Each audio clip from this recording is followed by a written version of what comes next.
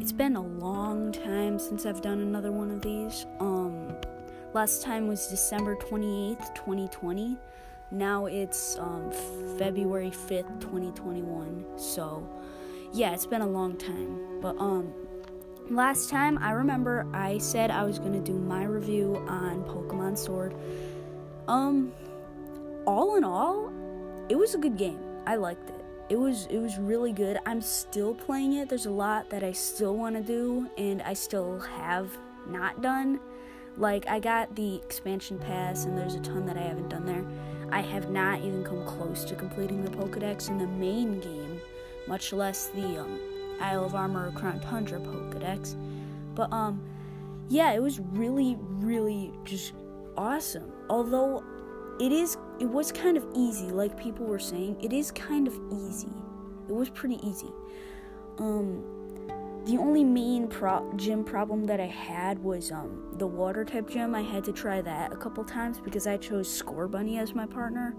So obviously having a fire type starter on my team, a water type gym would be a problem. And I had to train up a Gossifleur to be able to do that. But yeah, that was like the only gym that I had to go back on, or just go back and redo it because I lost the first time. The gyms they got challenging as they kept going, and it was fun to battle in them, but they were quite easy. You could easily beat them. It was pretty linear. Like, there was no way of like going to another gym, like skipping a gym and coming back to it later when you're stronger. No, there was no way to do that like in other Pokemon games. Like I played Pokemon Crystal, not Gold. I played Pokemon Red, Pokemon Crystal, and those weren't linear. I actually beat some gym leaders in Crystal before I was supposed to beat other gym leaders. But that was the game. There wasn't much linear. It wasn't very linear, so you could pretty much go anywhere. You just had to follow the basic storyline of where you're going and where you're supposed to go. See, like the Sudowoodo on I forgot the route, but there was a Sudowoodo that kind of stopped you from immediately going over to Goldenrod and Ecruteak after you beat Falconer in Violet City. But yeah, it was very linear. But if I looked back on Ultra Sun, which I loved Ultra Sun, Ultra Sun was challenging to me, more challenging than Pokemon Sword, and it still was very linear, and I loved Ultra Sun. But a lot of people didn't like Ultra Sun, and that's what I couldn't get, because Ultra Sun was just so fun for me playing. Although I didn't exactly like the Z-moves were kind of fun. Because, well, my original Pokemon game, my first ever Pokemon game was Pokemon Sun. But now that I got Ultra Sun, I got all that. It was fun battling Ultra Necrozma battling with and battling Ultra Necrozma. That was really, really fun. Now I got Duskmane Necrozma on my team, holding an Ultra Necrozium Z. But nobody really plays those games anymore, so I can't battle anybody except for my brother who plays Pokemon Sun. But I can't use Ultra Necrozma, so I'm a little sad. But just all in all, it was a really good game. But back to Pokemon Sword. I really liked the wild area. It was a really, really fun thing to do, that you could just camp with your Pokemon, because for a long time we can see, like, in the Pokemon anime, we have all the characters, they're usually camping out with their Pokemon. And I always dreamed that I loved Charizard for a long time. I always dreamed of if Pokemon were real, I'd be there camping out with my Charizard. Now in Pokemon Sword, I literally actually did. I literally actually was there camping out with my Charizard. It was awesome. But the Pokemon, like the actual overworld Pokemon, were awesome.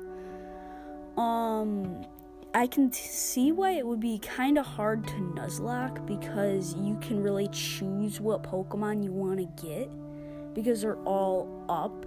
They're not like random encounters in the grass. They're all above the grass.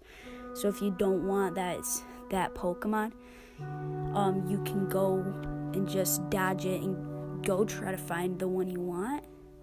So that was pretty cool to me, because I was just like, at the beginning of the game, I know what team I want. Let's just catch these Pokemon, and there we go. And that was pretty much it. But, well, there was no buts. So, yeah, all in all, it was a really fun game. I got Isle of Armor pretty early on. I got an Urshifu, like, actually really, really early, and it really helped me through the game. It was on my team when I beat Leon in the end. I got the Rapid Strike style Urshifu, the Water Fighting style, and that just was really, really helpful. Yeah, but Urshifu, as soon as the game ended and I started wandering around Crown Tundra, because now, as you know, in Isle of Armor, they level set the Pokemon to see what levels your guys are at, and then set the Pokemon there to be that level. But in Crown Tundra, they don't do that. They were immediately level 60s. I learned that the hard way. But as soon as I became the champion, I went to Crown Tundra with my team. I caught some Pokemon. It was really cool. Then I went and got that Charmander that you can get from Leon at Leon's house. Got that. And then I started building a competitive team. And even my Cinderace. Although I still love my Cinderace. My Cinderace is awesome. My Cinderace, my Urshifu, my Dreadnought, my Corviknight. I actually did not beat the Pokemon League. Well, I did not beat Leon with my Toxtricity, but Toxtricity was there with me for a long time. Actually, all the way up until the battle with Leon, because I switched him out with Eternatus after I caught it. To go against Leon, because my guy wasn't the greatest guy of all time, and I probably should have switched out this guy instead. It was Kadabra. Kadabra was probably my weakest guy on my team. He was a later entry and wasn't very strong at the time that I battled Leon. Probably that's the reason he kept getting one-shotted. So I haven't used him since. But those guys I haven't really used too much. After I beat Leon, I created several competitive teams. None of them have really worked. They were fun battling with. Oh yeah. They were really fun battling with, and they were really like good. They could be good. They had the potential to be good, but you know, they just weren't good at the moment. So I just kept trying to look for what was really like the greatest, and that's probably where we're gonna go with the next episode is competitive Pokemon play. But all in all, it was an awesome game, Pokemon Sword. It was really, really, really fun to play.